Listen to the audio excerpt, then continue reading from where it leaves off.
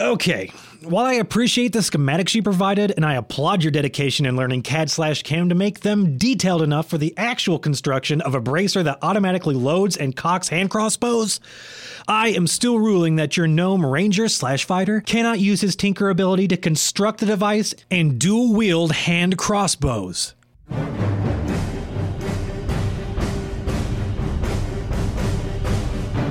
Hello and welcome to another episode of the Grognards. I'm Dean Geiken. I'm Eric Hawley. And I'm Greg Ziegler. And today on the Grognards, we're going to be talking about another class in the Dungeons & Dragons rule set. But before that, as always, we like to kind of figure out what's been going on in each other's lives in terms of what games we've played. And since the last time we sat down in the studio, all of us were in attendance at the Winter War Gaming Convention in Champaign, Illinois.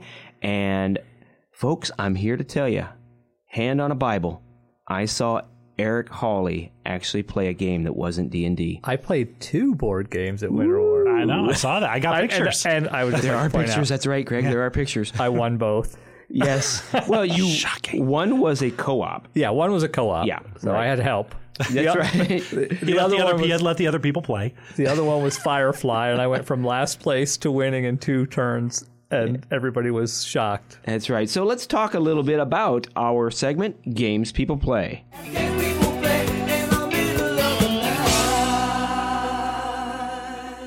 All right, so gentlemen, we were all in attendance at the Winter War Gaming Convention. So Greg, what did you play that was not D&D related? I loaded that question. Yeah. I decided I hadn't done any Adventures League since July. So And you know, when I saw you, so you did all D&D type stuff, right? yeah, they had a specific adventure path at the con, and I wanted to try to play through the whole thing as best I could. And when I met you at the con, you were a little disgruntled because you came down and you're like, God damn, blah, blah, blah, blah. What was that all about? That was just at the time. There was Probably caught him early in the morning. well, that was part of it too. No, this was in the afternoon. This was it on was a Friday afternoon. Yeah, I'd taken the afternoon off to go to that. There was just a switch in the game that we played. We were supposed to play the first scenario of the adventure path, and I think there was a game master switch, and we played something different.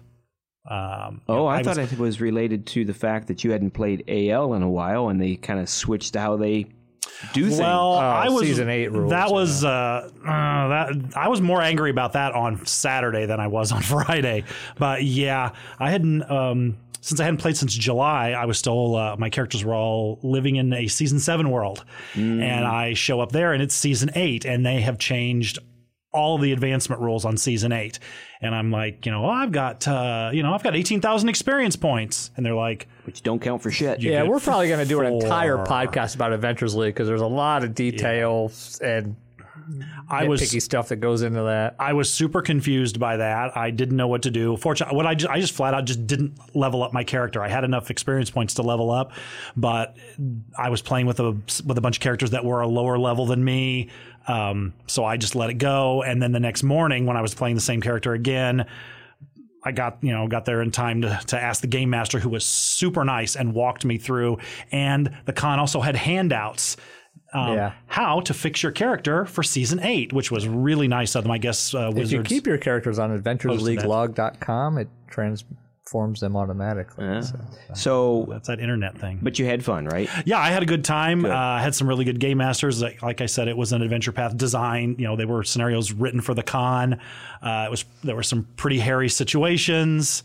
I was one death saving throw away at one point in this really ugly battle we were in, and now my monk character has a really cool scar.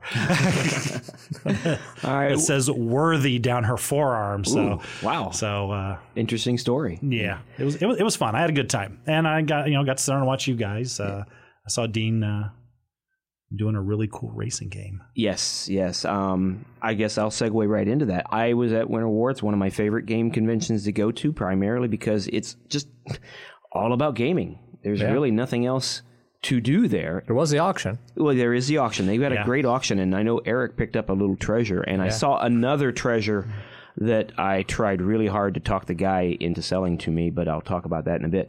I played board games. I ran a bunch of games. I'm thinking of starting a little thing called the Graveyard Game Academy and bring out games that haven't been played in decades. Yeah. Because we had a really good time playing Naval War, which is a game from 1979. It's basically a card game. If you don't have the right ammo, you can't shoot your gun, and you try Sounds familiar. Yeah. A lot of those games are fun to play once or twice. Yes. It's not the kind of game you want to play regularly, but Exactly. it is sort of fun. To kind of break them out once a year, maybe, and play them. Also did Plague and Pestilence, which went over like gangbusters. The people who were playing that were like, why hasn't this card game been restarted, kickstarted, and done up again? Also GM'd the Conan game by Monolith that Eric actually played in. So I can swear that Eric does play something other than D&D. Yeah, or a Kerbal Space Program. Yeah, right. Let's not get into video games. I also brought out my big Memoir 44 game, and Jimmy McGuire, a sometime grognard here on the show, played that. And guys, he went nuts. He went on eBay and Amazon and bought the shit out of that game. That doesn't surprise me. And he has you to blame. And he also bought the Conan game. Really? I have an extra copy. After you left the Conan game, because we played 2 games, he sat in and played it, and he's like, this game is amazing. And he went out and bought a base game. Huh. So, and then the big game that I played, Formula Day, was the Indianapolis Grand Prix version, and it was a lot of fun. The guy who runs that makes it run so well and so smooth. He prints the course out on a large vinyl map and then uses micro machines. So he's got this expanded board. It's huge. It's really spectacular. Yeah, yeah. And instead of the Super Bowl, and I don't want to belabor this anymore because I play a lot of board games. Instead of the Super Bowl, we played games. We had a game day on Super Bowl game day. Doesn't surprise me. Yeah, we played Star Trek Catan. We played Carcassonne. We played Codenames, another game of Plague and Pestilence, and we had a youngster who came over, and he was 8, and he brought 2 games that I think his parents thought were kid-based, but they weren't.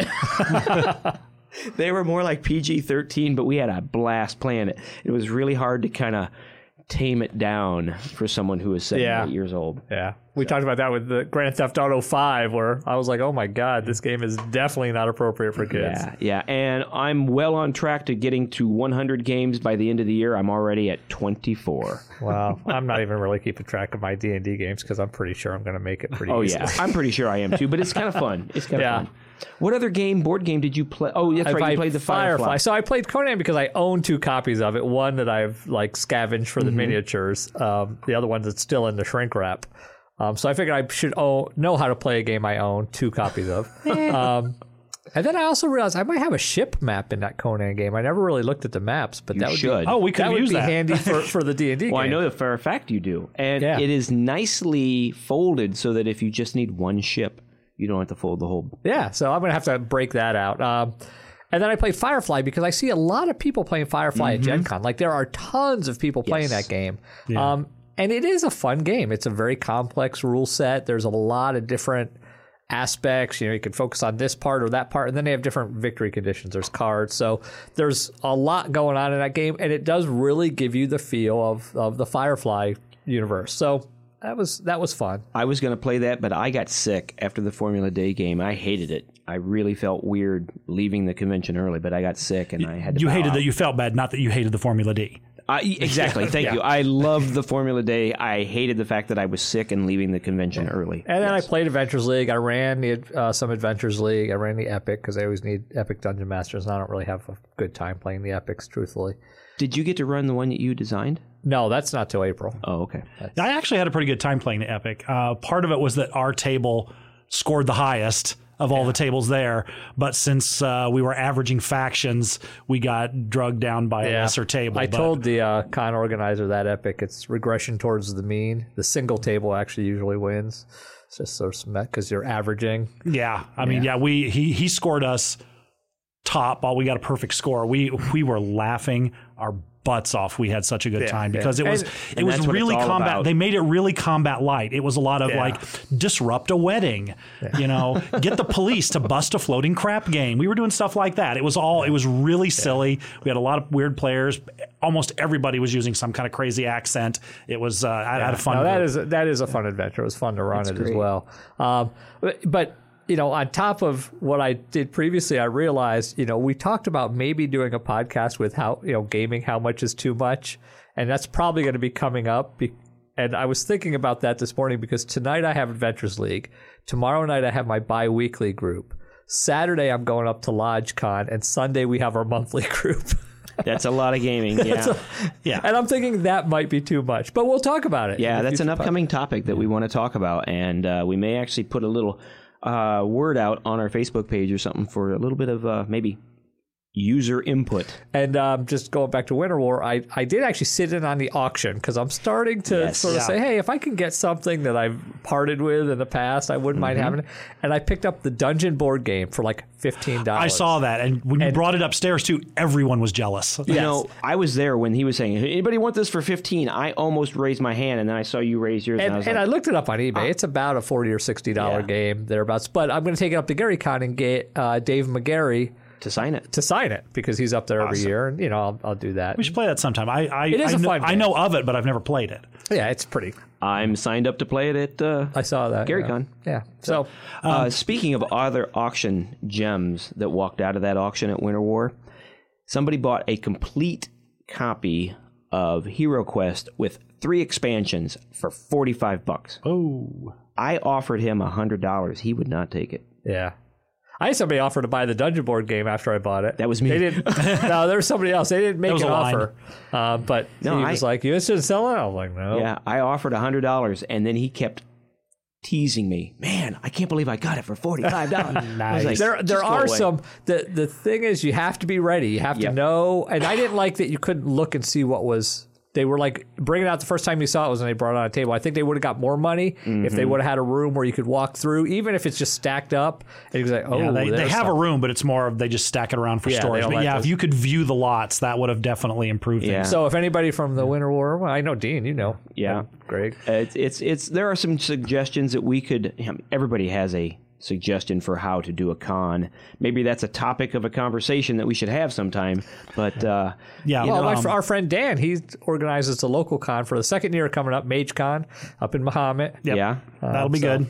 So. I was going to throw out there too that Winter War. This was the 47th, I think, year that they've been running this. This is a long time local convention. It usually has a very small group of people, like 1 or 2 that run it. And for such a small group and for such a local con, they run it, I think, really well. And it runs pretty smooth for, a local like it is. I mean, I know some people come from out of town.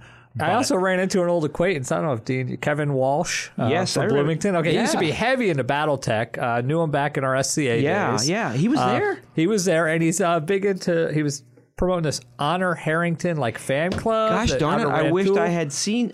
I have the documentation, but Really? they're doing a fundraiser. Hi. Yeah, I mean he might be listening. I gave him the podcast info, so Kevin. I'm sorry I didn't get this chance to see you, Kevin. Yeah. Darn it. That's the other nice thing about the local game convention is whether you're playing something or not, every time I turned around, I ran into somebody I knew. Yeah. And that's half the fun of that. And one of the things, if you folks come to Winter War, if you happen to be in the area, you better sign up early because it fills up, bam, within days. Yeah, I think I'm going to start running more at Winter War. Yeah, right. That's how I get to play more is because I get to run more. Yeah. So, all right. Well, folks, that is what we've been doing in terms of our gaming. And so that's our segment, Games People Play.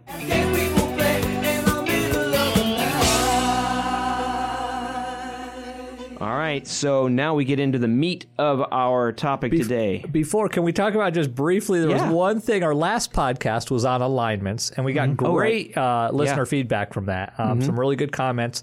And one of the things that made me think of was that I neglected to mention Quag Keep by Andre Norton. Quag Keep? I only have vague memories of that. Okay, so it's a quick read. It was an early, I think it was probably the first, maybe some of the Gourd Rogue. I'm not sure about the date, but it was really early. D&D book that they licensed her to write. And it's interesting for two reasons. One, it's one of the early players inhabit their characters. So that happens. Players inhabit the characters. Yeah, so it's the players who appear in the world of Greyhawk. Another reason. Precursor of the D&D cartoon. Yeah, or Joel Rosenberg, Guardians of think Flame, or Thomas Covenant, or John Carter of Mars. About what year do you think this came out? It would have been the early 80s. Early 80s? Okay. Yeah. But the other reason is because it focuses on law and chaos. Again, early D&D, we focus so much on good and evil now when we game. The distinction between law and chaos usually relates to good and evil, but this book doesn't even really talk about good and evil. It's all about law and chaos, which is an interesting take on the mindset of early D&D. They were probably big Elric fans. Now, is this a book or is this an adventure? It's a novel. It's a fantasy novel. I'm going to have to pick that up. It sounds interesting. interesting. It's about like 180 pages maybe. It's almost like juvenile fiction. It's a real quick read. You can polish it off in one day. We'll make sure that we try to find some way to link that in our podcast. All right, so on to our new topic. Okay. Yes, today's topic, we're going to be touching on another class in the D&D rule set, and this one is my favorite, but we are going to give the dice over to Greg to run this session because we're talking about none other than the Ranger. Yay. I love the Ranger. Love the Ranger. I do too. I did not realize this was your favorite character class. It is. Mm-hmm. I'm not surprised. Yeah. Yeah. The Ranger kind of embodies me more than anybody else. Wait a minute. When we were picking alignments, you want to be lawful good. You can't be, at least in AD&D, you can't be lawful good. I told you, I said I wanted to be chaotic good, but I probably am lawful good. I think he just wants to be whatever we're doing. Yeah. I want to be part of the group. You should be a politician. Well. Yeah, that's... Yeah, I gravitate towards the Ranger just mostly because when Eric sucked me into playing D&D, that's about 4.5 years ago. At the dawn of 5th edition. At the dawn of 5th edition, when he said, "Hey, we should play this," and that was the character I sat down and made up. And I think a lot of people people who do gravitate toward the Ranger pick that because they have a firm view of who that should be in mind. And that view is Aragorn from Lord of the Rings. 100% agree. Yeah. I don't think there is any other character class in D&D that is so focused and derived from a single source. Which is funny because, although not 100%, I always go back to the guy saying, "Oh, it wasn't about Lord of the Rings. Dungeons & Dragons wasn't about Lord of the Rings." Yeah. It sort of was a lot. Yeah, that's some George Lucas maybe not level initially, denial. but there's a lot of crossover. And because where else did we see Rangers before Lord of the Rings or The Hobbit? Yeah. I mean, now apparently in some of the later D&D books, maybe as a result of the Aragorning of the character class, they claim that some of the inspiration for the Ranger was Robin Hood or Jack the Giant Killer, the Huntress Diana or the Greek hero Orion, but right. I think that's archers, retconning. Essentially. Yeah, you're talking about like a archer, woodsman. Yes, and see, Beastmaster kind of person. Yeah. For me, it also, like I said earlier, encompasses a lot of what makes up me. I love archery. I have been doing archery since I was a kid, and I've been hunting since I was a kid, so it kind of fit in very well for me to pick that class in a role-playing game. Yeah, and it is a fun class, but it's also problematic. Yeah, and what makes you say that it's problematic? So every other class, because he's problematic, and he throws a lot of shade at me about this too. So you have fighters; they're really good at fighting. You have wizards; they're really good at casting spells. You have clerics; they're really good at healing. You have rogues or thieves; they're really good at sneaking. Rangers are okay at all those things. They can heal, they can cast arcane spells, they can sneak, they can fight, but they don't excel at any one class. So you either get Ranger players who are going, wah, my class can't do this very well. Or you get other classes going, well, why am I even a rogue if the Ranger can sneak just as well as me? There's no happy medium there. It's a Swiss Army character. Yeah. And isn't that also kind of what the Bard is? But the Now. Bard does... And I don't want to take away from this topic, but... I mean, we did the Bard podcast. Yeah. The Bard originally had to level as a fighter, had to level as a rogue. Yeah. Right? So they actually leveled, and they had really high prerequisites. So it was a little different. But even with that, the Bard is a jack of all trades. But I don't ever see Bard players complaining that, they're not as effective in combat as fighters. I see Ranger players doing that. I don't complain about me being not effective in combat. I might complain about how much damage my weapon does, but getting to run half a dozen arrows through something. Yes, I always go with the archery Rangers. So pew pew pew. Yeah. Archers are always cool, but so that's why it's problematic. It doesn't have a niche. It sort of overlaps a lot of niches. It's and at the time it's a good thing for if you're not sure what you want to be. If you're a little, I'm not sure what kind of class I want to play. Be a ranger. Yeah. You can be several classes. And if we're looking at like archetypes, like the Campbell archetypes, the guardian, the protector. Yeah. Rangers don't really have one of those again. Like they don't fit easily into anybody's sort of niche, except for Aragorn. I want to be Aragorn. Yeah, right. And honestly, especially since the movies came out, that's a really strong appeal. What about for everybody. That movie, The Beastmaster? Remember that one? I certainly love Beastmaster. That was with Mark Singer, right? Yep, Mark Singer. Oh gosh, he was probably a ranger, right? I mean, definitely. Yeah. I am Dar. Yeah, no, I was a big fan of that movie. It was a staple of HBO in the 80s. Yeah. I mean, you couldn't go 2 months without that thing popping up. So I've seen it dozens and dozens of times. Loved it. And Let's talk about the history of the Ranger. Okay. Yeah. Now, one of the things, certainly no Ranger in original D&D, because how many classes were there in original D&D? 4, I think. Right? Yeah. I'd have to. Yeah. It wasn't just a magic user and I'd have to. I never played ODD. I started with AD&D. I have the books, but I don't crack them open very often because they're under glass. Actually, and I'm hanging in the game. Literally. Yeah. Now but it was introduced in the strategic review. They added a lot of stuff as they were going on. So they stuck the Ranger in because there was a demand for it. People were Lord of the Rings fans back in the zine days. Yeah. So when we get around to actually publishing that AD&D book, it becomes a subclass of fighter. Yeah, which Fighter Ranger Paladin kind of goes towards your, not a niche. Well, it had a niche back then. It was a subclass. Because there were 5 subclasses of fighters at the time. I don't see. We always. I should put a disclaimer out there when we talk about AD&D. We tend to ignore Unearthed Arcana. We always talk about early AD&D. So fighters in AD&D was Fighter Ranger Paladin. Right. That was it. Yeah, Fighter Ranger Paladin, Thief Assassin, Cleric Druid, Magic User Illusionist. I know I'm missing something. And multi-class Bard. Yes. I always think of the character sheets. Yeah. So I'm not sure what the 5 were. I'd have to go back and look because we always ignore the Unearthed Arcana. There was Barbarians they added, and I don't know what else. But as a fighter subclass, they could use any weapon. They could wear any armor. They did gain extra attacks at a slower rate than the other fighter characters. They only got a D8 on their hit dice instead of a D10, so they were already getting penalized for being cool. But they got a second hit die, and I think I do recall that. Mm-hmm. Yeah. Again, AD&D quirky rules. Let's give them fewer hit points, but let's give them an extra hit die so they actually start with more hit points. Right? Because technically, statistically, you're going to end up with more. So that's nice. Another thing. They did give them some tracking abilities, which were a percentage. A lot of AD&D stuff was percentage. I loved that surprise roll. That surprise roll was far better than anybody else's except for a thief. Yeah, and they couldn't be surprised as well. By the book initiative, surprise was huge. Mm-hmm.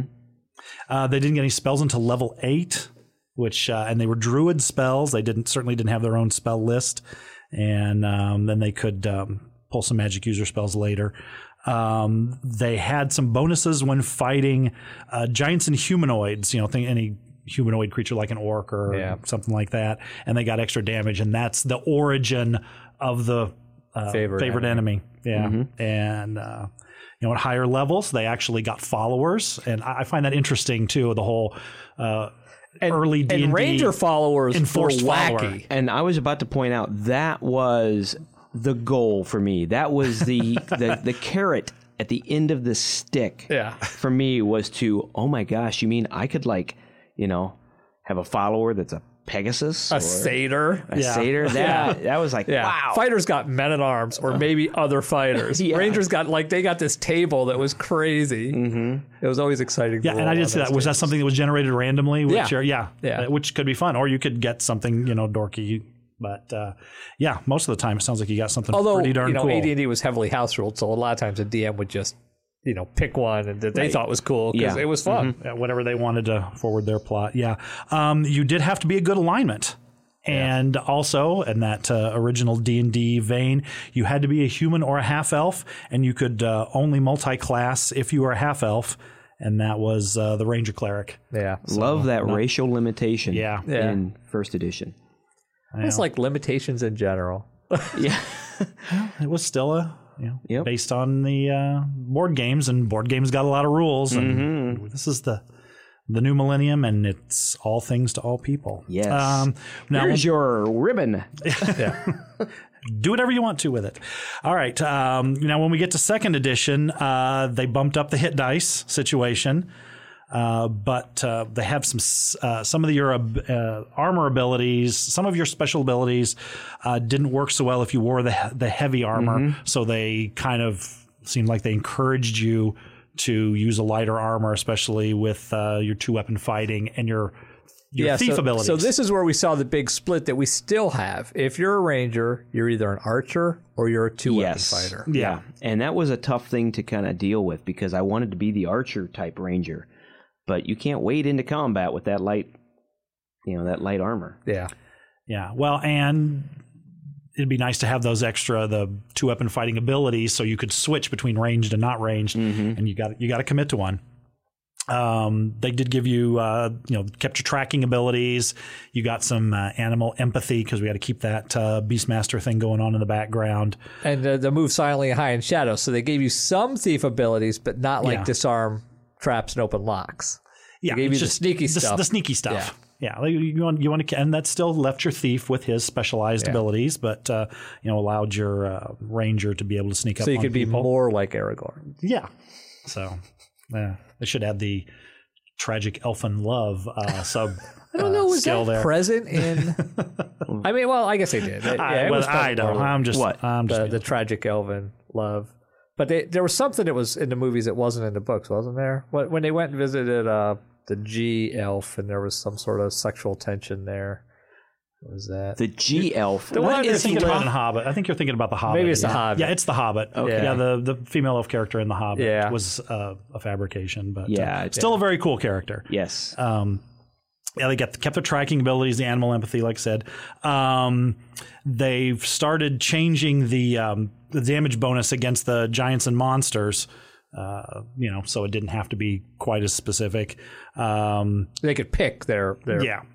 And Again, it's sort of interesting. We're actually seeing the evolving of the ranger. Yeah. Spell abilities are changed again a little bit, limited to first and third level there with pre-spells, and I guess the plant and animal spheres. Yeah, which and if you try to keep track of ranger spell casting, you'll get whiplash between the editions. I mean, it went back that is very true. That's what I discovered looking at this. There's actually, when we get to third edition, I'll bring up an interesting tidbit. Yeah, I didn't realize that priest spells had spheres. Is that a 2E thing? Yeah. Okay. Well, and probably, yeah. And you get some more interesting animals when you get your animal companion there. They threw in some mythical creatures. I mean, who doesn't want to have a follower who is a treant? But you could also hard to bring a treant into the dungeon. Yeah, very. Yeah, and your head. And you could also have classed characters at that point too. You could have regular followers like everybody else, but who wants those when you can have a treant? Now we get to 3E, where the world becomes a better place. This is where I created a ranger that has stuck with me through 3E, 3.5, that one time in 4E, and all the way through 5E. Yeah. You still playing that one from time to time? Yes, I do. This is when we change it to favored enemy, which is a nice thing for the ranger. And you get additional ones later on. You also get it a lot earlier. And the ranger finally graduates to its own spell list instead of stealing spells from other character classes. Yeah. So that's kind of nice. And you get multiple followers, And at an earlier level, you can acquire that animal companion. And that again wants. Was another carrot for me. I don't know what it is about that. I think that whole ideal of having that companion that is an animal that is your trusted ally at all times. I mean, Till the DM kills it. right. That was the big thing. It's like, do I take my pet wolf with me or not? No, it is cool, and it gives you a lot of role play opportunities. Yeah. Yeah, and it just in a role playing situation that's makes you stand out because you've got this cool thing that follows you around, and now we're evolving ourselves into the new millennium. Race and alignment restrictions go away. How long until we're going to look back at GURPS and say that's how it should have been done? Because it seems like we just Probably every so. edition we get rid of any limitations on anybody, and eventually we're just going to go to a skill-based system and do whatever you want. We're going to call it GURPS. Hopefully we'll all be long gone. I had a really hard time with that alignment restriction. And hearkening back to our last podcast, I don't play alignment that much, but when it came to the Ranger, I think I did it more so than any other character that I ran. Does that have to do with the fact that like Aragorn is the model Ranger and he is good? I mean, No, that's totally true. Yeah. It was a tough thing. I was like, wait a second, you mean I don't have to be of good alignment, or chaotic good or whatever? I was like, that doesn't work for me. Yeah. So it's not a bad thing. No, it's not a bad thing. I just had a hard time accepting it. I don't feel strongly either way. One thing about 3rd edition and Ranger spells, though. So 3rd edition was, I talk about wand spam, right? You could make wands. Oh, yes. Okay, so Cure Light Wounds wands, Cure Light Wound was divine, and you had to be a divine caster to use a divine wand. Rangers were arcane casters, and they had Cure Light Wounds on their spell list. So when a Ranger made a Cure Light Wounds wand, it was an arcane wand. And any arcane caster could then cast Cure Light Wounds off of it. Big old loophole that was exploited by many of the groups I played with. Everybody had Cure Light Wounds. If you could cast a spell, you could use Cure Light Wounds. I remember playing with a guy, actually it was a gal, and she had like this holster of wands. Yeah. Like a quiver. Like a bandolier. You want the magic item that I've got a wand for that. There's a magic item that you would like state what item you want. It was like a bag of holding. I forget which one it was, and it would appear in your hand. That's the one you needed. Wow. Because, then you're like, oh, I want this wand. Yeah. That's a hell of a gimmick. Yeah. And then we get to 4E. Yeah. We're just going to come out and admit it that we're not going to cover 4E because none of us have enough experience, and truthfully, none of us are fans of 4E. I'm sure there's people out there who liked 4E, who love it, and we don't belabor that. But you're not going to get anything here. Yeah, I mean, we're just, we would be talking out our butts if we tried to talk about 4E. So right here and now, we are going to close the door on any discussion of 4E stuff unless it's really We will important. acknowledge that it existed, but not much beyond that. Hey, 5E, yeah. Hey, I've heard of 5E. Woo, we're there. Yep, the one we're all happy with. Got all kinds of good stuff with your Ranger now. Got your D10 hit points, which everybody loves that. The armor proficiency, having the light, medium, and the shield that doesn't hamper your dex skills. That was a sell for me. I like that they excluded heavy. Yeah. Because it gives the character class a certain feel. Like you don't wear heavy armor as a Ranger. That makes sense. That fits with my conception of a Ranger. Yeah, no, I appreciated that too. And since with a Ranger, you're going to want your dex to be your highest stat. Right. Hands down, doesn't matter what path you take. You could theoretically go 2-weapon fighter with non-finesse weapons. Right? I mean, you could go that route, in which case you'd be a strength Ranger. You don't see it very often, but you could do it. That would be weird. You do get all your weapons proficiencies. You don't get any tool proficiencies, but that's okay because that's what your background is for. Yeah. Yeah. And if you're smart, you get a background where your tool proficiency is fletching. And then yes. Greg, you and I think a lot alike on that. That is my tool proficiency is fletching. Or a bowyer. Now, I found it interesting that strength was the other proficiency. You know what? Most classes try to give... for saving throws you're talking about. Yeah, right? for the save throws. Strength and dex. Most classes, they try to give one good saving throw and one meh. Yeah. So there's almost nothing that does strength saves, truthfully. I mean, there's strength checks. Yes. Now, Dex is probably the most popular save, followed by Wisdom. There's almost no classes that give Dex and Wisdom. I don't know if there's any that give Dex and Wisdom. You can end up getting it through feats or some such thing, but And that would be optimum. yeah, Especially if you were a ranger. In my because, mind, yeah. Dex and Wisdom. The rest of them you're not making very often. Yeah, and usually you end up pumping up that wisdom anyway when you're a ranger because you need that for your spell casting. And you get some decent skills. I can't imagine there is not a ranger who the first two proficiencies they pick are stealth and perception. See it, shoot it. See it, sneak up on it, shoot it in the head. Perception is a problem in my. Another problem. Yeah, I mean, we have that podcast. Tell us of your problems. Warts on 5th edition. So, perception, it's not clear where the dividing line is between perception and investigation. That's fair. Most DMs know, but it's not consistent across DMs. I've played a lot of tables where DMs never use investigation and always use perception for everything, in which case, why would you not take perception? And I've also seen, conversely, DMs almost never use perception and only use investigation. So it's more often the case that it's worthwhile to dump everything you can into perception. And I usually do. Yeah. I don't know. It's in old D&D, if you wanted to find the trap on the floor, you had to say, I'm looking for a trap on the floor. Yes. In 5th edition, I'm looking for traps. Make a perception roll. Mm-hmm. Or investigation, depending on the DM. I don't. Less and less of a fan of that style of play. Anyway, let's continue. So okay, as has evolved up through the list, one of the first things that you get to pick out is your favored enemy. So, Greg, what do you normally pick? Well, I only have the one ranger, so I diversify. I picked the undead. Really? Yeah. It's part of my character background, my extensive and lengthy character background. Yeah. And that totally fit in. I think that's kind of important. I often pick monstrosities because of that whole, kind of along the same line, they're an abhorrence to nature and things like that.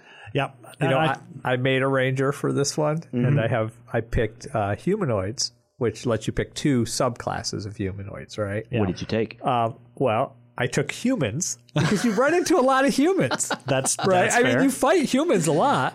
And then I picked gnomes because gnomes. Like, just because. You don't run into them very often, but when you do, you want to kill them. Yeah. Yeah, that just seemed appropriate. You make sure you're going to smack their ass big time, don't you? Or their Or gnomes. Yeah. But yeah, that favorite enemy, it's nice. And especially in some of the rebuilds on the ranger, it gets but better, sometimes nice. it does very little. You can track them better. I mean, Yeah, it's nice if you get an actual boost to like damage or hit or a combat boost. Which does happen in some of the rebuilds. You also get your natural explorer right off the get-go, which is nice for scooting across the that can be plane. huge. And being able to forage while moving at full speed. And some of them you can drag your party along with you, which is nice. Yeah, and not be hampered. And The one time it was most important for me to use my natural explorer, as I recall, I had 3 or 4 levels of exhaustion, and it was completely useless. And here's here's an issue I have with that is day. a lot of adventures, especially like the pre-published stuff, they don't anticipate that Ranger's going to have natural explorer, so they're like, well, the soonest the party is going to make this trip is 7 days, and you're like, no, it's my favorite terrain. I can make it in 3.5. What do you mean they don't anticipate? Like they adventures a lot of times have timing involved. Like you have to get from here to here, and it's going to take a week. So the bad guy has a week to prepare. And then the party's like, no, that's my favorite train. I'm going to be there in 3.5 days. Like everybody's going to be there in 3.5 days. And then it totally jacks everything up. And it's almost, you essentially have now railroaded the party. You're like, well, I'm not going to let you use that. I'm not going to tell you that, but I'm going to, Okay, I get you.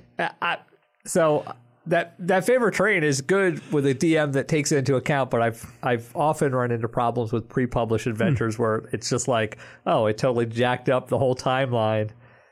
But anyway, that could happen. And that second level, very important to your future as a ranger. You got to pick a fighting style. Would you guys agree that the vast majority of people either pick archery or 2-weapon fighting? Yes, I would say so. Yeah. There are, and I had totally forgotten about this. I can't There are two call others. anybody who did defense. There is defense and dueling. Yeah, actually, the problem with dueling is it has to be a single-handed melee weapon. Well, if you're a ranger, you're probably using two weapons, so you can't use dueling. Defense is handy if you multi-class, +1 to your AC. Which, that's a nice thing, but as a long-term basis for your character, right. It does strike me as kind of lame. Yeah, I had completely forgotten about those two, as though they were not important at all. Probably an indication that most people go archery or two-weapon. Unless you multi-class. We'll talk about that at the end. Multi-classing. Now, as a ranger, too, once you hit second level, you do get some spells. And I don't know, is that unique for what would be considered a fighting class? Yeah, originally. I mean, well, but it's not to have a unique lot for of spells? Rangers. Rangers have always got those spells. That's spells. earlier than they've gotten them in a lot of editions. Yeah, I mean, that's super early. And the other thing about Ranger spells in 5e, a lot of bonus action spells, more than any other class. Yeah. Which sort of fits. Yeah, because the assumption is you're going to toss out some kind of bonus action spell and then shoot an arrow. So that's a good thing. It's not. I think it's pretty fair. Yeah, and just so people, if you're not familiar, the archery style gives you a +2 to hit, which at second level, that's pretty big. It's pretty big. I mean, that +2 to hit's a huge bonus. And when you do the 2-weapon fighting, you get add your ability modifier to the damage on the second attack, which is nice. It's hard to get damage bonuses in 5e. Yeah. So and you're probably going to be at least +3. So again, second level, another +3 to your damage. Yeah, it's pretty good. As opposed to dueling, which adds +2 to a single weapon.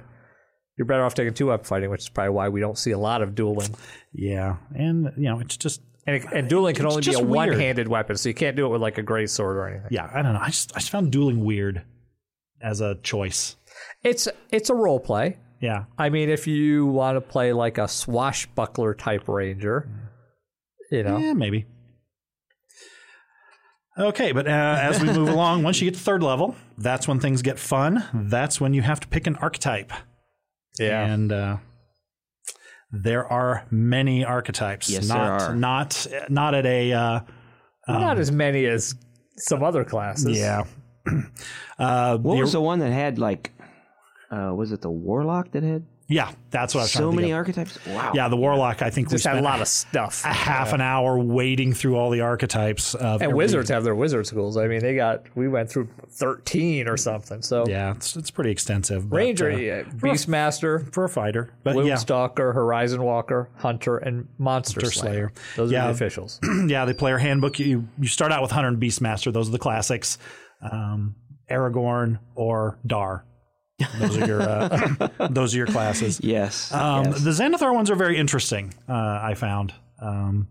But that's something you get to pick at third level, and it's pretty cool. At fourth level, they throw out those ability level scores. You do get your primeval awareness also at third level. I don't think that comes up. Those awareness abilities ever. Are lame.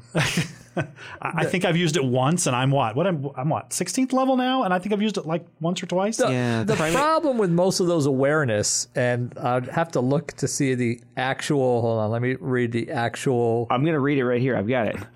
For the primeval awareness? Is that what you're asking?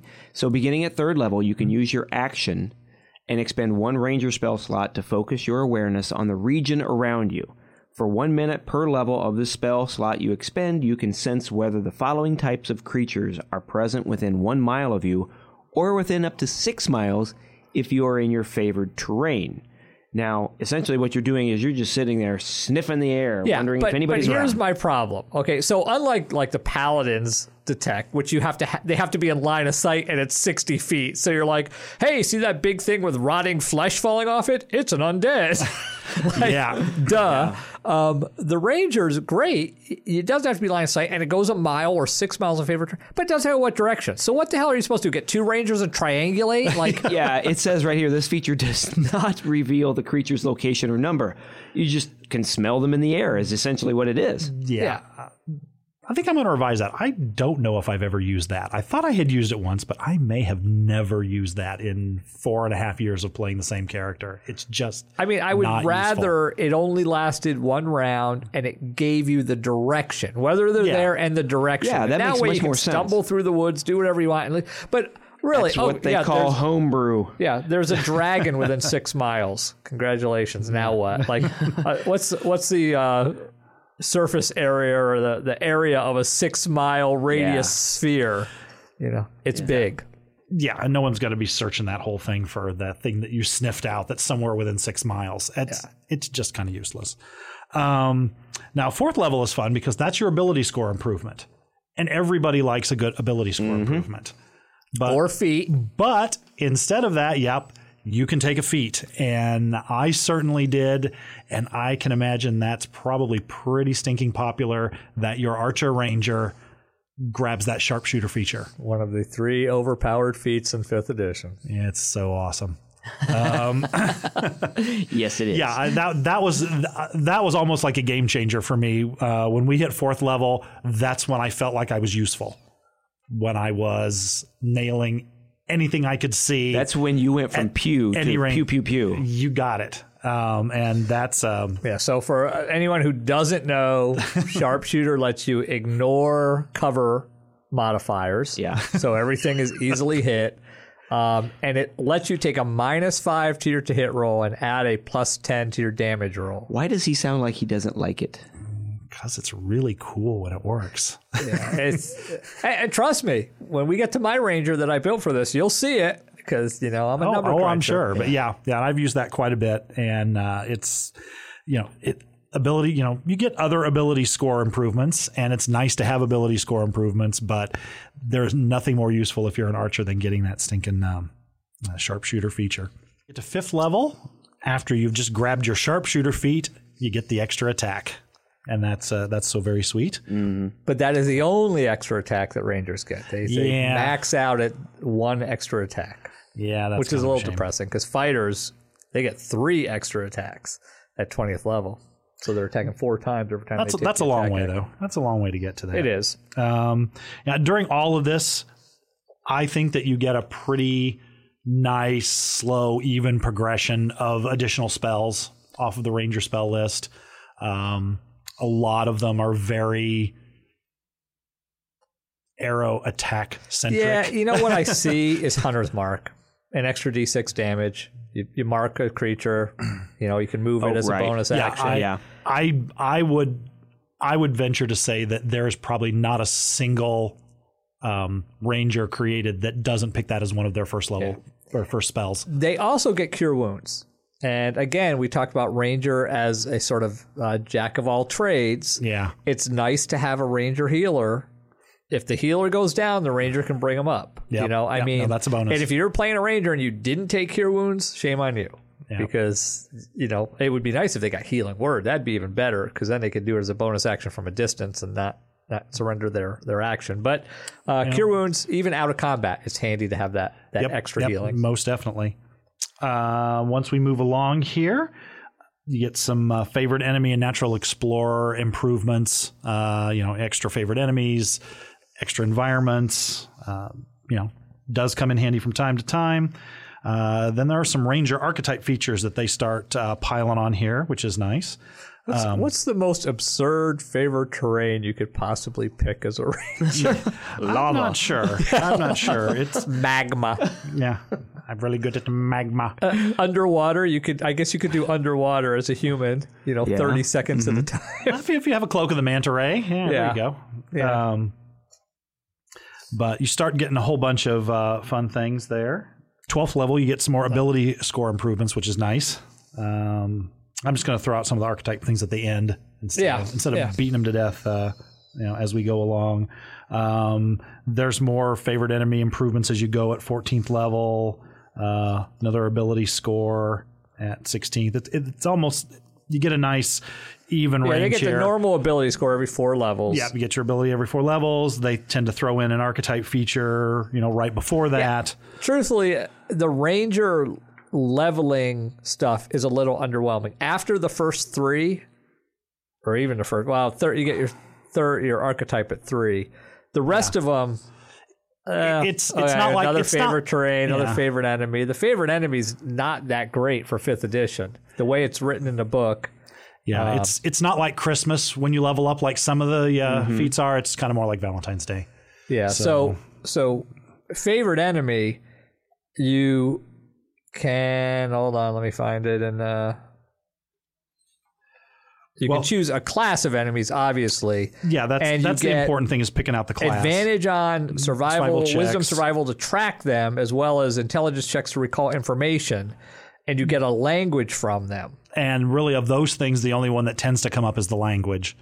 Well, I guess tracking could be handy, but the old Ranger, you had a combat bonus, which was nice. Yeah. Now, I know in that seminar I attended, one of the press conventions, they were talking about swapping stuff out, and they had a revised Ranger and Unearthed Arcana where they messed with it a little bit. They're still sort of tweaking this class to try to make everybody happy, which I don't think is ever going to happen. But the favorite enemy in 5th edition, well, sort of meh. In the player's handbook, rules is written, you don't get the damage bonus. In the Unearthed Arcana versions, you do get the damage bonus. Yeah. And that's, I actually run mine. As soon as that Unearthed Arcana came out, I rejigged my Ranger for that. And you get a +2 damage on weapon attacks against a creature that's your favorite enemy. Yeah, this is in the home game. Yeah. I'm pretty lax with what we allow. Yeah, certainly wouldn't work in a Adventures League situation. So, less interesting in that. And you get extra favorite enemies, whether it's nice to have, but yeah, since I'm so accustomed to playing the Unearthed Arcana version, which is nice. Yeah, it is a much stronger version. Yeah, it's a little bit more of a flashback. Some of your archetype things that you get, which are cool, is Landstride. So you can pass through non-magical plants and things without being slowed. So it gets rid of a lot of difficult terrain, which is super handy from time to time. Hide in plain sight, which is not as cool, I don't think. You would think that by 10th level you'd have figured out how to create camouflage for yourself. Yeah. Well, hiding in 5th edition, I just saw yet another discussion where somebody talks about being able to, a rogue in this case, being able to hide and attack. And somebody immediately goes, can't do that. The monster knows they're behind that stack of crates, so they don't get their bonus. Yes, they do, people. Let's put this to an end right away. It's not that the monster doesn't know where the hell you are. It's that you could pop out on the lower right, the top right, the lower left. If a character is concealed from view, they are hidden. That's the rule. And when they pop out, they get to attack with advantage. Now, granted, the monster does not forget that they're there. That's not. It's the difference between your interpretation of what hiding means and what the rule interpretation of what hiding means. Yeah. I could put that into real world sense. When I play paintball, I know that, I'm just going to use Eric, is hiding behind that barrel. But I don't know where he's coming from in terms of you attacking me. Is that what you're getting at? Yeah, and not to mention, you're in combat. Other people are also trying to hit you. Yes, exactly. So it's not like I'm just, totally focusing focused on that barrel. If that was the case, as a DM, I might be, okay, guess what? You know what? Right. But even then, it's, in real life, I if agree. you are playing paintball against me and you're hiding behind that barrel, but then the rest of your team is out and around on my right flank, I haven't forgotten that you're there. I'm just aware that I can't see you. Yep. And I'm more worried about the other stuff going on. Yeah. So, but the whole hide in plain sight. At 10th level, you can spend 1 minute creating camouflage for yourself. I agree, Greg. It's kind of I call that the predator hiding. Yeah. No, that's exactly what I was thinking covers of. himself in mud. Yeah, you have to have and you access can't to move. fresh You mud. can't do anything. You have to remain motionless. So I disengage is so much easier. Yeah. Didn't they do that in the Hunger Games movie? Yeah. It's except that didn't take 1 minute. He was sitting there meticulously painting stuff. The way and he was written, a baker. It is the Schwarzenegger Predator. Once it says you can camouflage yourself using, if you have access to fresh mud, dirt, plant soot, or other naturally occurring materials. Once you are camouflaged in this way, you can try to hide by pressing yourself up against a solid surface, such as a tree or wall that is at least as tall and wide as you are. That is exactly what Schwarzenegger does in Predator. Yes, he does. I know. Yeah. But just on a practical level, you're in a dungeon. Yeah, how often is that going to happen? There's maybe some debris laying around. You want to use your hide in plain sight. How in the world do you explain, I picked up some dust on the floor and smeared it on me and splatted myself up against the cobblestone yourself wall with rubble. Yeah, it's just kind of dumb, And not to mention, how often do you have a minute? And it would be better if you could do it with your party. If you could do that to other people. Yeah, that's because another that's thing. great. Hey, to look, lie in wait. Exactly. There's 5 people standing in the middle of the hallway. Where'd the ranger go? A minute later, Rafael, where did she go? I don't see her. Oh, she's on the wall there, right there. No, it's just kind of dumb. Mm-hmm. I love my ranger, but we got some dumb skills here. At 14th level, you get Vanish, which is hide plus. Which is not great. Hide plus. Yeah, Well, you can take use the your hide action. Hide is a bonus bonus action, and you can't be tracked by non-magical means. So yeah, it's better, and you're gonna hide anyway. Feral Senses is kind of cool though. You get that at 18th level, and that is basically if you can't see something, you don't get a disadvantage on the attack for that. And you are aware of the location of any invisible creature within 30 feet of you, provided that the creature isn't hidden from you and you aren't blinded or deafened. So yeah. A lot of these are can't be snuck when up I read these abilities, I have cinematic scenes running in my head. Mm-hmm. I can see these things. The blind, the ranger and the creature's invisible, but it doesn't affect the ranger because he's got that awareness. Yeah, I think that's pretty much true with most things that happen in D&D. We immediately port over into some kind of movie scene. At 20th level, you get Foe Slayer, where you get to throw in your capstone ability. You get to throw your Wisdom modifier, which is usually pretty good on a lot of rangers because you've pumped that up for your magical spells, and you get to apply that onto your attack and damage rolls against a favored enemy. Wait. Okay. Well, go ahead, finish. And then that was pretty much. It says you can you choose that feature before or after the roll. Yeah, okay. Before or after. So first, it is attack or damage. Okay. Oh, I said and. Yeah, it is or. Okay. Sorry, my bad. Let me just say, I'm not familiar with every single capstone ability, but I would rather drive a nail through my forehead than take this capstone ability. You're friggin' 20th level. You get a +5 to a single roll on attack or damage, but it has to be against your favorite enemy. How often are you going to use this ability? By the time you're 20th level, +5 is jack. It doesn't mean anything. Right. That's fair. Okay. I mean, I'm pretty sure the rogue ability is insta-kill. Yeah. And here's the ranger that only against your favorite enemy on a single roll do you get a +5. I don't think that he's so much against it. I think he's actually complaining that the ranger has a crap capstone. It is. It's total crap. It's lame. Come on. That's an ability that I would expect to see at 7th level. Hey, guess what? 12th on your 14th. favorite enemy, you can add your ability modifier to your attack or damage roll. That'd be cool. Because I don't run into my favorite enemy very often, right? Well, so mine's when I do, undead. I should be good at fighting it. Well, no, you have to wait till 20th Unless you level. plan really well and your favorite enemy is the big bosses that you're fighting at 20th level. Yeah. It's one of the worst capstones in the book. All right. Yeah, and the Unearthed Arcana version isn't any different, which is about that would have been a good place to either pump up the number or make it an and instead of an or. Or, an extra attack against your favorite enemy. Even that's probably underpowered. I mean, something. +5. Come on. At 20th level. It's a little weak. Yeah, a little. I still like my ranger. Don't let them big, bad, mean guys say anything bad about your Expanded crit range. Auto crits. There you go. Auto crits on your favorite enemy once a day. Again, homebrew. Email that in.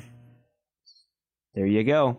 You can do that. You've got D&D Beyond, full access. Make that homebrew rule. Yeah. There you go. I don't want Greg to feel good about his character. I'm well aware of this. I've been dead more than anybody else on the campaign. That is true. And he spent a lot of time dead. Long time dead. No wonder he hates the undead. All right. So So, there's different archetypes for Rangers, right? Yeah. There's, I wouldn't go so far as to say quite a few, but. Hunter's pretty popular, right? There's 5. Yeah, I picked Hunter. I think that's probably, Hunter and Beast, the classics, the 2 in the book, I probably picked more than the others. I don't see Beastmaster a lot when I play because it tends to be underpowered, and that's why they're trying to revise it to make it. The problem, there's serious balance issues because of the action economy. That's what really limits combat in 5th edition. When you add a beast, you're adding an action. And essentially, you're adding another character to the mix. Yes. Mm-hmm. And it's hard to account for that. So they're very hesitant to do that without it costing an action to get the beast to attack. But in most cases, and that's the way it is now, the Ranger doesn't want to give up their action because their attack is better than their beast attack. So they're dragging this pet around that doesn't do anything. Yeah, that's the downside of that is, you've got to forego your action so your wolf can go try to bite something and not damage it very heavily. So, so just real quickly, Beastmaster, you get your beast. It's limited in its challenge rating. That's the other problem is that when you hit area of effect spells, they die more easily. Now, to base commands... and it's nice that it gets your bonuses and stuff like that. So they did update the rule set, which if on D&D Beyond, it automatically gets updated. But they did errata this. They said it was clarification, but truthfully, I think they sort of added. But if you're incapacitated or absent, the beast acts on its own, focusing on protecting you and itself. Instead of just standing there. And it never requires you to command it to use its reaction. So I had not seen that. That's cool. Yeah, so... it'll stand guard over your slowly dying body. Yeah, you've been ordering it around for the entire combat. You drop like a I would sack house of potatoes rule and it that drags you the out. beast could lick you and its spittle has healing properties Yeah. and it could stabilize you. It gets a healer's kit roll. Well, if Greg dies as much as he says he does, he needs one of those. Yeah. I'm a hunter, man, not a beastmaster. So you get and with the hunter archetype, you do get some cool stuff. I do enjoy. There's Colossus Slayer, Giant Killer, and Horde Breaker at 3rd level, and the Colossus Slayer is nice. That's an extra D8 against a single target. And you only get to use it once. Which once you get your second attack, once per turn. Yeah, so it's kind of like I'd love to get both times, but I'll take one. At 3rd level, an extra D8 is substantial. It is. Yeah. Rogues are only getting a D6 for sneak attack still, I believe, at 3rd level. Yeah, 3rd level, it was great. Now I'm just like, I just throw it in there. On the Giant Killer, when a larger creature within 5 feet of you hits or misses you with an attack, you can use your reaction to attack that creature immediately after its attack. Not as cool. I'm not a fan of abilities that require you to be targeted or hit or have something bad happen. Reaction abilities, yeah. Horde Breaker, one on each of your turns. When you make a weapon attack, you can make another attack with the same weapon against a different creature that is within 5 feet of the original target, and then range your weapon. So it's an extra attack at that level. Now you get one of those. You get to pick one of those. Yeah, and that's the down. So I can't imagine anybody picking Giant Killer unless you're in a campaign where all of your foes are going to be giant. Yeah. Some of these archetype abilities seem very geared towards what campaign you're going to be in, and would make it a lot harder if you were designing this character for Adventures League where you don't know what you're going to be walking into 6 months from now. Can I just something I just noticed? I'm looking at D&D Beyond here, and the Hunter archetype compared to the Beastmaster archetype, the Hunter takes up a full page and a half. Oh, and the Beastmaster. Whereas the Beastmaster is half a page. Yeah. It almost seems as if the person who designed these just wanted to use Eric's word a lot, railroad you into a particular way of playing this type of class. Well, either that or they just didn't put nearly as much thought or consideration into the Beastmaster. Beastmaster is a problem, especially at 3rd level. If you're going to give me a wolf that can attack with me at 3rd level, my average damage per round eclipses every other class. So how do I account? But then at 15th level, if you're making me waste my action to get my wolf to attack, it's useless, right? I mean, it's even if I get an elephant as my beast, it's still the monster damage. T-Rex as your companion. Yeah. I mean, it's a problematic class given the rule set that we work in. It needs a lot more tweaking, like a redo. And they're trying. They are. They've messed with it. There's been another article that I haven't kept up on it because I'm not a huge Ranger fan. But I'm aware. I like to kill them. At 7th level, you get some more fun things. Escape the Horde, which is nice, which is opportunity attacks are a disadvantage. And just disclaimer here, I'm guilty. I am leading with everything that I picked because obviously that's the best one. You took Escape the Horde, right? I took Escape the Horde, yeah. Again, I don't want to be in a position where I'm giving creatures opportunity attacks. I want to play my character such that I'm not taking. So I'm never going to use that ability.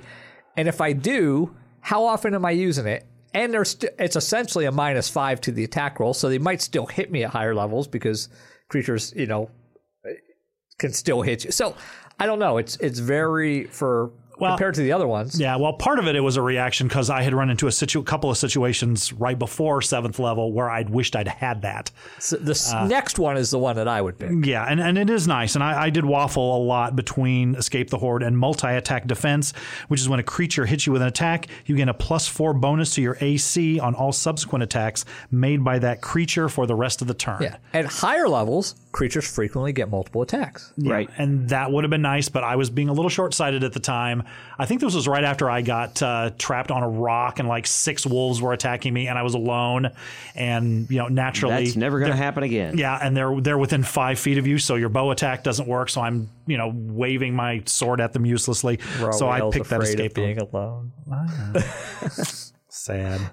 And then the last one. And Steel Will, you have advantage on saving throws against being frightened, which, to be honest, I should have picked that one. I should have picked every frightened saving throw for kidding. The first 2 years of our campaign. I'm still failing frightened saving throws pretty frequently. Yeah. I just have. It's like my dice betray me every time I do that. So, yeah, Escape the Horde. And I haven't pointed this out before, but part of the reason is because you have this concept that you're an archer, so you should be away from the party so you don't get caught in area of effect, right? I don't need to be near everybody else. So he runs away from the paladin. So he's never getting the aura bonus. Yeah. Everybody else gets the +4. Now the paladin has since turned evil and then turned back to good, but he's still an NPC. Yeah. But so that wouldn't help I don't like anymore. Him. But that's a danger. But then again, if we're wading into combat there and I have to be 10 feet away from things to be plugging them, that's not a good thing. 11th level. There's some multi-attack bonuses. Volley, this is nice. You can use your action to make a ranged attack against any number of creatures within 10 feet of you of a point you can see within your weapon's range, which, if you have sharpshooter, is within 10 nice. feet of your initial target. Now, DM tip here, they use their action. So if they get multi-attack, they don't get their additional attack. This is their action. They get one roll against as many creatures within 10 feet of their initial target. They don't get that second arrow shot. Right, yeah. Yeah, but it's nice. But it's still good, yeah. You must have ammunition for each target as normal. Yeah, this is the Hawk the Slayer effect. Yes, yeah. And a whirlwind attack, you can use your action to make a melee attack against any number of creatures within 5 feet of you with a separate attack roll for each target. So, and this, there's no picking. It's either if you're an archer, you take the first one. If you're a 2-weapon fighter, you take the second one. Yeah, that's pretty self-explanatory. At 15th level, you get Superior Hunter's Defense grouping, which is either evasion, where you can dodge out of the way of things. You get when you are subjected to an effect that allows you to make a dexterity saving throw. It's evasion like rogues get. Yeah, half damage on a save, no damage, or half damage on a failed save, no damage on a successful save. It's ranger evasion.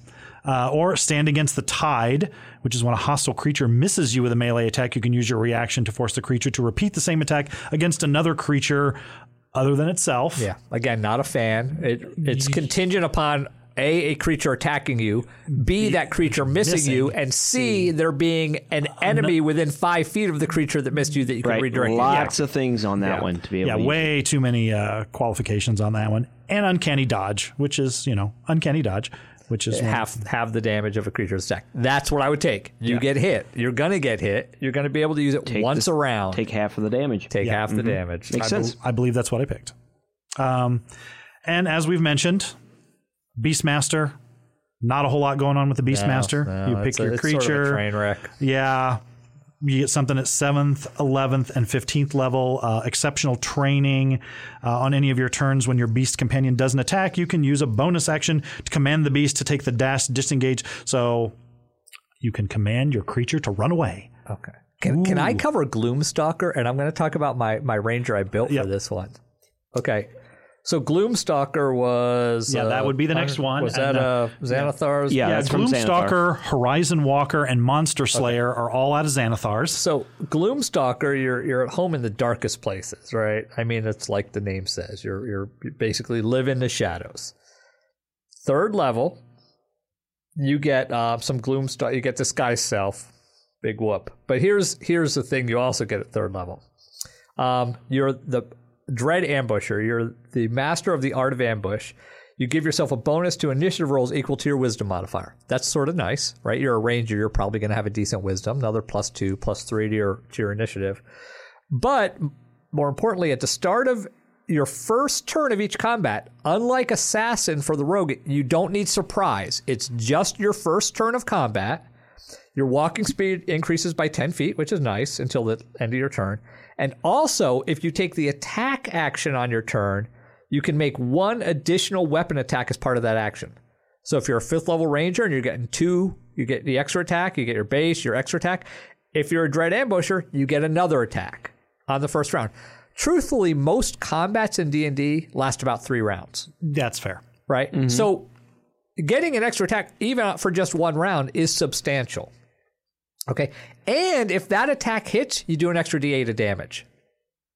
Which, now, at 3rd level, everyone's only getting 1 attack still. You're getting 2, and you're doing an extra D8 on that second attack on the first round of combat. That's a really good ability. Yeah, and that's nice. Continues to scale well, because you always get that extra attack, which is using all your normal hits and rolls. Here's the other thing you get at 3rd level. Umbral Sight. You gain dark vision out to 60 feet. If you already have dark vision, it pushes that out 30 more feet. So that's nice. That's pretty cool. If you're a non-dark vision race. And even if you are I like the fact that they extended it 30 feet. But here's the kicker. You're also adept at evading creatures that rely on dark vision. While you're in darkness, you're invisible to any creature that relies on dark vision to see you in that darkness. You're invisible to dark vision-based creatures. That's pretty cool. The only thing that's seeing you is creatures with tremor sense, or that have some ability that can... Yeah. Well, I was wondering what the explanation for that was. You live in the shadows. Yeah, you're like this shadowy figure. But you live in the shadows, and the people who also live in the shadows have that dark vision, and yeah. I don't know. It seemed hard to explain, but super cool to have. Yeah, exactly. Okay, so now let me just cover the rest of them. Then I'll talk about my little build here. At 7th level, you have Iron Mind. You gain proficiency in wisdom saving throws. Remember how we said wisdom was probably the second most used saved, next to Dex. Now as a ranger, you have Dex and wisdom. That's pretty awesome. And if you already have wisdom for some reason, you gain intelligence or charisma, which are almost never used. That's fair. At 11th level, Stalker's Fury. Flurry, sorry. You can turn a miss into another strike. So once on each of your turns, when you miss with a weapon attack, you can make an extra attack. Again, scales well with level. Like, oh, I missed. I'm just going to roll again. It's a reroll. It's essentially lucky every turn for one attack. Yeah, no, that's pretty cool. Which is one of the 3 overpowered feats in 5th edition. Lucky. And at 15th level, Shadowy Dodge. You can dodge in unforeseen ways. Whenever a creature makes an attack roll against you and doesn't have advantage, you can use your reaction to impose disadvantage. And you must use the feature before you know the outcome of the roll. That's okay. It's not great, because I don't like that you have to use your reaction, but it's decent. If you don't want to be hit by something with a nasty effect, it gives you, lets you throw another die into the mix. So what did you use, or what did you come up with? Okay, so in true Eric fashion, I made a character. How many classes? 2. He's only 2. Wow, only 2. And I call him Flad the Impaler. Okay. Now, I made him a dark elf, a drow, just because I could. You don't need to be a dark elf. You could be anything. But essentially, and I built him up to 9th level because that's really where he comes online. He's good before then, but 9th is really where he hits his stride. So he's got 4 levels in Ranger, Gloomstalker, because I wanted to get that ability score increase. And a nice thing if you're a drow. And 5 levels in Fighter. Now, that's, people might say, well, Fighter, what, you're already a Ranger. Why do you need to be a Fighter? Well, here's the thing. Fighters get a lot of ability score increases, more than every 4 levels. Right. And they get those extra attacks, which I like. So primarily, for my first ability score increase, I have 2 that I've gained. And those 2 turn out to be sharpshooter, obviously, because sharpshooter, and crossbow expert. Oh. Crossbow expert lets you, if you attack with a one-handed weapon, it lets you use a bonus action to shoot a hand crossbow as an extra attack. Yeah. So you're in there waiting in with a sword and a hand crossbow. No. No? Hand crossbow is a one-handed weapon. Yeah. It doesn't need to be a melee weapon. So I stand in the shadows with a hand crossbow. I then shoot with my hand crossbow. Oh, guess what? I'm invisible to almost every creature, so I attack with advantage. But I'm just going to sharpshoot. I'm going to take the -5 and get to +10. So I get my 1 regular attack. I get my extra attack because I'm a 5th level fighter, attack, right? And I get my bonus attack because I'm a crossbow expert. Right.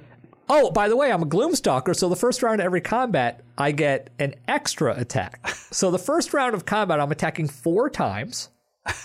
My attacks are at +11 to hit. Now, I'm taking a -5, so that's only +6, but I'm rolling with advantage because I'm in the shadows. I'm doing 1d6 +15 damage per attack for 4 attacks. And, oh, but wait, I get the extra d8 on that Gloomstalker attack. So I'm tacking that on there as well. And I'm figuring I have a +2 hand crossbow by this point. You can adjust the numbers.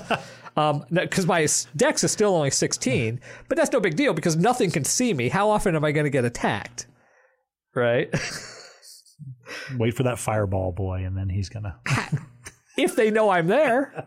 I mean, That's an awesome build, but I have to, after all of that, and we've talked about this in the past, you're a min-maxer. Yes. If you had to play, and we're going to be talking about this in an upcoming episode, old school where, those numbers, it's all about role-playing and not number role-playing.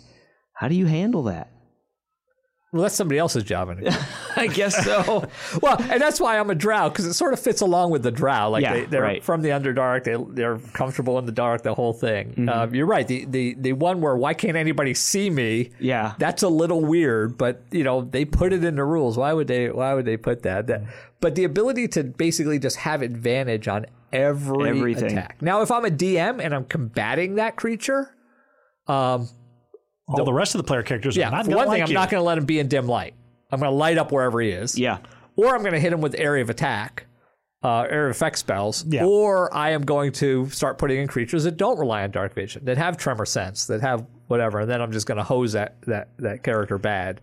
But some gelatinous cubes. I have played with people who have this build or similar builds at tables, and it dishes out the damage like nobody's business. Wow. I mean, it's crazy how much. If you take a human, you get a 1st level feat, and then by the time you hit 4th level or 5th level ranger, because that's when you get multi-attack, at 5th level, you're still getting 4 attacks, and you're getting plus 13 damage. Crazy. At 5th level, it is an absurd build. Nice. So that's Gloomstalker, which is a very handy dip because a lot of that stuff comes online at level 3.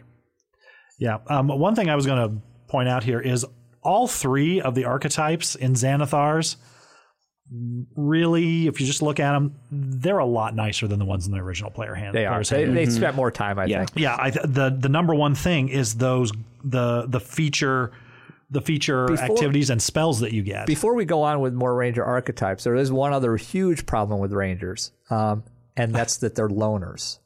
Like traditionally, like Aragorn lived in the woods and stuff. Traditionally, yeah. They have problems dating. It's hard to meet people when you live in the woods and you're friends with Pegasi and satyrs, right? They are kind of lonely when people. your wolf is your friend. So luckily, we have one of the most well-known rangers. We have an episode of the Greyhawk dating game where I believe Dritz was one of the bachelors. So why don't we give that a listen and hopefully get some insight into how lonely it can be being a ranger. All right, here's the Greyhawk dating game.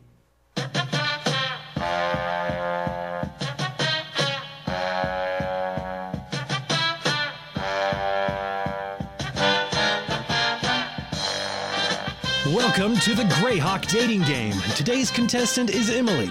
She's a milkmaid in the village of Hummel, and she says she's looking for an adventure in her next relationship. Welcome to Greyhawk, Emily. Thanks, Chuck. I'm looking forward to meeting some adventurous bachelors today. I can be pretty out of control myself. Last year, I hemmed my dress the night before the Harvest Festival to show an inch of ankle. Oh my, that is adventurous. You will be glad to hear that we went extra planner to get today's adventurous bachelors. Bachelor 1 hails from Greyhawk but spends a lot of time on other planes. Hello, Emily. Bachelor 2 is from Forgotten Realms and says he likes long walks on the beach at night. Greetings, fair Emily. And Bachelor number 3 comes from Westeros and has been unlucky in love. Maybe he will be lucky today. Hi. Hopefully, we will help Emily find a planner love connection today. Emily, what questions do you have for our bachelors?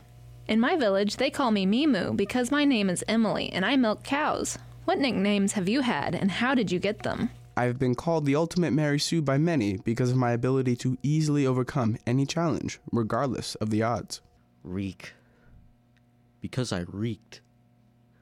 Smelled really bad. At various times I've been called the Maimed God, Master of the Spider Throne, the Whispered One, the Lord of the Rotted Tower, the Dying King, and the Undying King. It's complicated. Sounds like our bachelors have some interesting backgrounds. How do you feel about that, Emily? Those weren't the kind of answers I was expecting, but I am intrigued. As am I. Why don't you ask them your next question? I have been a milkmaid my whole life, and I think it's important to take pride in your occupation. What kind of work do you do? I wander the wilds with my trusted panther companion, battling evil and protecting innocents, even those that mistrust me. I was born a son of the Iron Isles and raised in the noble house of Stark and trained to rule. An unfortunate incident prevents me from furthering the family line, and my position has been usurped. I am a demigod. It is complicated. You like a working man, eh? What do you think of our bachelor's work? Well, I'm not sure if wandering the wild counts as work, and the whole demigod thing seems like it would take a lot of time. Maybe best to move on then. What other things are important to you that you want to ask our bachelors? I have a large family, and we love to get together for birthdays and holidays. Tell me about your last family gathering. My uncle, commander of the Iron Fleet, after killing my father, attacked my sister and I. He took her captive, and I jumped overboard. During a raid, I refused to kill an elven child. My clan sacrificed my father to the goddess Lolth in an attempt to return to her favor. I fled the Underdark and have not seen my family since. I last saw my mother centuries ago as she was consumed by fire by the townsfolk of Fleeth for practicing witchcraft. Fleeth? I haven't heard of that town. I'm not surprised. I raised it after mastering the dark arts. Oh my. No surprises there, right, Emily? Being a family member of an adventurer is statistically the most dangerous occupation. Well, I wasn't aware of that. Oh yes, even being within a 5-mile radius of an adventurer triples your chances of death or dismemberment. I guess that's why they call it adventure. What else is important to you, Emily? Well, I've dated several times, and I just never seem to meet Mr. Right. But I think it's important to remain friendly with your exes. How did your last relationship end? Kaz the Bloody-Handed, my trusted lieutenant, betrayed me. In my destruction, he was flung across the multiverse to the Citadel Cavidius on the quasi-elemental plane of Ash, where the negative energy gradually transformed him into a vampire. I eventually rose as a demigod. It was really a win-win when you think about it. My wife was struck by a falling strand of the weave and caught between two planes of existence. She sacrificed herself to seal away the Ghost King. Eventually, she was reincarnated as a mortal newborn, but staying married to her would have been weird, even for me. It was a little fling with a wildling. Seems so long ago. Exciting stuff, right, Emily? It wasn't really what I was expecting when I thought about adventure. I mean, I milk cows for a living. These guys are pretty far out there. I know. Isn't it great? Adventure you wanted, adventure we got. Maybe you can have too much adventure? Nonsense. I'm sure one of our bachelors would be a fine match for you, Emily. Why don't you ask one more question before making your selection? Okay. My grandma has bad carpal tunnel from years of milking, and my grandpa is really helpful around the house. What kind of experience do you have helping people with disabilities? I'm told I have a severe allergic reaction to sunlight, but honestly, it never really seems to affect me in any meaningful way. Sunlight? I'm missing a hand and an eye. Granted, they're only really misplaced, and I expect to be reunited with them someday. A hand and an eye. Ramsay Bolton severed my manhood and fed it to his dogs. Oh my, that took an unexpected turn. But hopefully Emily knows which bachelors she would like to select. The lucky couple will go on an all-expense-paid vacation to the Sea of Dust, where they will see ancient Bacloony ruins, wind sail on the Dust Lakes, and visit the Museum of Twin Cataclysms. So, Emily, who is the lucky bachelor? Well, Chuck, Bachelor number 1 seems a little too evil for my taste.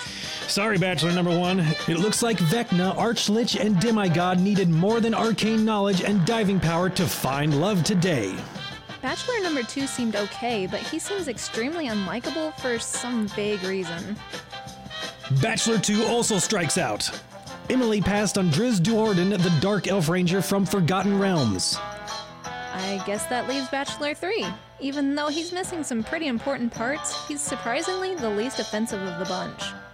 Congratulations, Theon Greyjoy. Thanks. All right, there's the dating game. Yeah, not sure how that's going to turn out for any of those people, but you know, They need some nicer people on that. I get Rawiel on that. She's not. I've been dead twice. You know, my Kinda mom's a awkward at ghost. I spent 3 months, dead. Yeah, mostly dead. Anyway, so there's a couple other archetypes that we should probably just mention. They're not. I haven't run into them as. They're kind of cool. Gloomstalker and Horizon Walker, and then there's Monster Slayer as well. Horizon Walker strikes me as Gloomstalker is Ranger in the Underdark. Horizon Walker is Ranger across the multiverse. Yeah. Yes. Which would be cool at high levels and when you're doing like planar stuff. Yeah. Now that's one thing I saw about that is that, and as with anything else, it's really dependent on what campaign you're in. I mean, Horizon Walker is super cool if you're in a campaign where you're going to be plane hopping ever. Yeah. I mean, it does give you a lot more options, but I agree. It is very campaign dependent. A lot of campaigns never leave the prime material plane. I mean, so there's some abilities you can still use, but it would be much more fun to play in sort of a Spelljammer or a Planescape sort of ish. Yeah. And Monster Slayer, that struck me very much as they took Hunter and refined it and made it a little more specific. And I'm not sure if that's fair. I mean, is it too specialized? Like, it is a little bit. Is a hunter. Like, that covers monsters. The way they have it written, you can choose your favorite enemy as monsters. It's not like, my favorite enemy are elk and pheasant. You know? I mean, that would be one thing, but the Monster Slayer seeks out vampires, dragons, evil fae, fiends, and other magical threats, trained in supernatural techniques to overcome such monsters. Yeah, so is it like a Van Helsing? But is that a ranger? Well, build? yes, I think all of these, especially the Monster Slayer, you're straying from the archetype a little bit. All three of these archetypes too, you get basically free spells, which is super cool. The Gloomstalker, you got the Disguise Self, the Rope Trick, the Fear, Greater Invisibility and Seeming. Horizon Walker, Protection from Good and Evil, Misty Step. The 5th level, they throw you Misty Step for free. Yeah, that is a good. And that's what I like about these is you're getting free spells that have something to do with your character. And especially the Horizon Walker, you're getting Protection from Good and Evil, Misty Step, Haste, Banishment, and Teleportation Circle. Those are pretty cool. Yeah. You're stepping on your wizard's toes a little bit. But that's the definition of a ranger. Yep, I'm going to step on other classes' toes. Yep. Monster Slayer, Protection from Good and Evil again, Zone of Truth. Which I hate that as a DM. Which the Zone of Truth. It's not cool and not really, I don't see that as a rangery spell. At some point, we would like it's funny because we always talk about we don't always talk about, but in the past, I have thought about and talked about with people, how would society actually evolve if D&D spells were real. For one thing, every friggin' castle would have a dome on it. Like, you would not have medieval-looking castles. The reason medieval-looking castles looked like they did was because no one could friggin' fly. Okay? Yeah. Once people can fly, you don't want that big open top anymore. Yeah. Like, you want to live in a big hut. By the same token, like, Zone of Truth, courts would be super easy. Like... You go to court, guess what? If you don't talk, we convict you. If you do talk and you don't tell the truth, we convict you. If you do talk and you tell the truth and you did it, we convict you. Like, court's like 3 minutes long. It's just you cycle them in, cycle them out. Anyway. You get Magic Circle, Banishment, and Hold Monster. And as for all three of these classes, it's 3, 5, 9, 13, 17 that you get the levels at.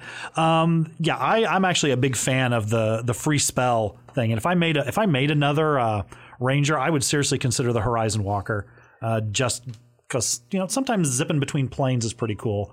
And I had a superhero character that was kind of like that. Yeah, you still have spell slots. It's just sort of added to your list. Yeah, and it doesn't take they're up like they're like freebies. All the spells that I mentioned. When as you level up, you get those in addition to whatever normal spells you get on your level up. Horizon Walker, he gets detect portals where you can. Not as super useful, but Planar Warrior is pretty cool, which as a bonus action, you choose a creature you can see within 30 feet of you. And next time you hit the creature on this turn with a weapon attack, all damage dealt by that attack becomes force damage, and the creature takes an extra D8 of damage from an attack. And when you reach 11th level, it's 2D8. Yeah. So it's compare that to the capstone ability that Rangers get. Right. An extra a +5. Here's at third level. You're picking a creature, and as a bonus action, you're doing an extra D8, and all damage is force, which is almost never resisted. Yeah. So that's kind of cool. At 7, we get Ethereal Step. And again, all these are happening, I think, at pretty nice, reasonable levels.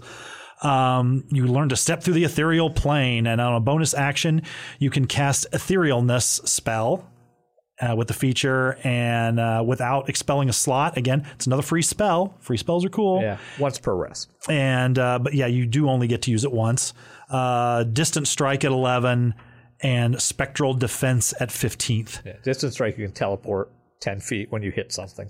Yeah, which is kind of cool. Yeah. And the Spectral Defense, when you take damage, you can use your reaction to be resistant to the attack. Basically half damage. Yeah. It's evasion. I'm going to have to revisit my long-standing Ranger character and rebuild him. Not that I'll ever get a chance to play him, but after doing this, I think I've got some ideas that I would like to rework him on. But Rangers can be fun, especially with the Xanathar's builds. I'm almost more and of a that's fan where of I'm those. thinking of going. Yeah. That's where I'm thinking of going. Yeah. This has been very inspiring for me, and I haven't been doing a lot of talking because I've been sitting here thinking and reading so much. I'm like, wow, that would be really cool for Cregan. That's the name of my character. So. Yeah, I really think that now, even with my character conception that I had, I probably would have picked one of these if they were available at the time. This book came out, 2 years that after I campaign made is getting close to sort of epic levels, so we might end up starting fresh. Yeah. You never know. Well, speaking of fresh, Yeah. I think that we have maybe kind of run the gamut on this character class. Greg, you got any last words for the Ranger? I like this character class. I think it makes for really good role playing, and as a Swiss Army character, it's a good character to have around. Mm-hmm. All right. Well, for that, why don't you take us out? If you want to tell us about your Ranger or anything else that you would like for us to do in the future, you can get a hold of us most easily on Facebook, where we are the Grognards. We're on Facebook pretty regularly. Once in a blue moon, we check Twitter, where we are at TGrognards, and Instagram. Yeah, maybe every now and then. We are _Grognards. And if you want to send us a classic email, we are gamers@thegrognards.com. All right. And for the Grognards, I'm Dean Geiken. I'm Eric Hawley. And I'm Greg Ziegler. Game on.